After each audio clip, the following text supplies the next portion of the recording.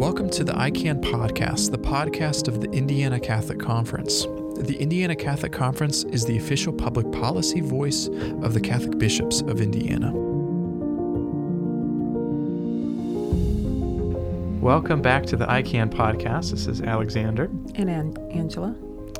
And yet another week at the State House. Bills are moving rapidly through the process. And as always, we are looking at what's going through and trying to make an assessment of how each of the bills that are going through the process align with the church's teaching.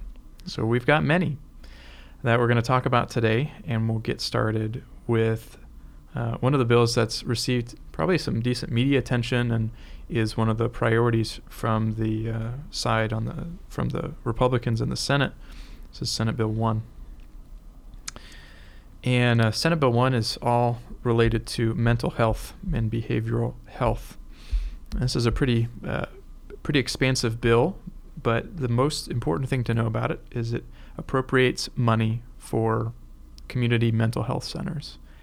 And some of you may know that the Catholic Charities in more than one of our dioceses, at least two of our dioceses, are involved with this mental health care and actively employ counselors and are kind of on the front lines of mental health in the state.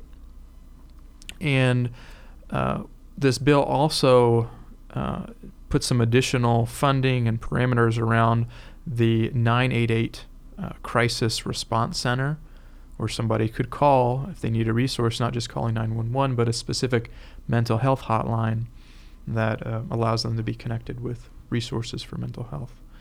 We know, too, that there are a lot of other faith organizations who are supportive of this bill. And in fact, they were planning to build support. But as this is Senate Bill 1, it seems like from the hearing that was held today, a lot of people testifying in support of it. I don't think there was anybody who was against it, which it's kind of hard to say that you are against, providing services to those who greatly need them. We're optimistic that this will pass and that the appropriate funding will get to the people who need it the most. Mm-hmm. Also, there's another aspect to this. If there are mental health facilities, then perhaps we won't see police who are not necessarily trained to handle, mental health crises respond, that people can go elsewhere instead of calling 911 and having someone who's armed, trying to deal with someone who might not be rational, might not be coherent, might not be, understanding of the situation. And so we know that there have been lives lost in the community when police respond to mental health instead of a mental health professional responding. Mm-hmm. So, the church, the ICC, we think this is an important effort and are going to continue to support it throughout the session. It may not need much help from us, but we'll continue to add our voice to the mix. We want to pivot now. We know that there's been a lot of talk about, inflation and people doing everything they can to try to make ends meet. Lately, there's been a lot of talk about how much a carton of eggs cost compared to what they cost last year. I saw a story in New York. It's as high as $7.99 in some grocery stores, and that's not the specialty kind. There are some bills advocated for and that have been sponsored to try to help people. One of those is, there are two to raise the minimum wage. Currently in Indiana, the minimum wage is $7.25. I've seen signs where a lot of places are hiring and they say up to, $16, but the reality is they can lure you in with that sign, but only pay you the $7.25 minimum wage. So there is a bill 1192 from Representative Boy to increase it in the next year to $9.02, and then each year continue to increase the minimum wage. There's another one that's very aggressive, 1394, that would increase it from $7.25 to $15. And most people who do research say that a living wage is somewhere around $16 or $18 an hour.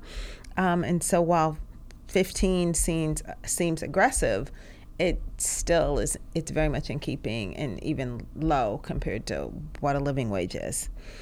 There is also a bill, 1237, to have a sales tax holiday. Many states have those close to the start of the school year, and this is similar. It would be sometime in early August, and there wouldn't be sales tax on backpacks and computers and things that families and students need. And then another one that we're looking at is House Bill 1243. It's a paid family leave bill, which right now it's really pretty much up to the employer to do what they want as it relates. And we think these are important to try to help families get through these economically rough times. Yeah, and to piggyback off all of these that help the lowest income and the families that were really most in need in when our society is experiencing inflation. There's a bill like the Catholic Conference has talked about in the past. We've supported almost every year an effort to expand TANF, Temporary Assistance for Needy Families. And the basics of this bill is it expands the amount of money that a family can receive under this program. And you'd be surprised that number hasn't changed since 1988. And I think it was, without having the number in front of me, is some small amount, like less than $200 or maybe less than $300 that a family would receive every month, which might account for, half of rent or something for a month, if you have a really, really cheap place. So we've been advocating for expanding that, and I'm tying it, annually adjusting it to some standard, whether it's the federal poverty level or Social Security cost of living, we're going to continue to hopefully get this over the finish line this year. The last one we're going to talk about is the Earned Income Tax Credit expansion, which takes the percentage of what somebody would receive from the federal Earned Income Tax Credit and expands it. It's in 10% right now in Indiana. It would bump that up to 15%. As with all these bills, we are trying to follow the church's tradition of preferential option for the poor that appears throughout her social teaching. Really kind of putting the poor before ourselves in a radical way that's inspired by love, to let them know that they are not forgotten and that the state has a responsibility to care for those who really have the least economic means.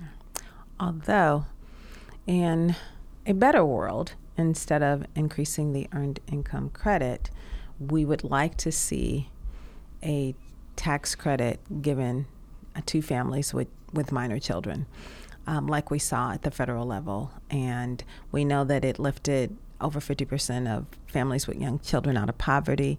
It makes much more sense to give someone money on an ongoing basis. They can improve their quality of life, their choice for education, where they live. Where they live could also impact, the job that they have, if transportation is an issue. And so instead of, while this would help families, if you're looking long term, it would be better to give people money on a regular basis than this refund, which is the way the tax credit would work, in a lump sum at the end of the year.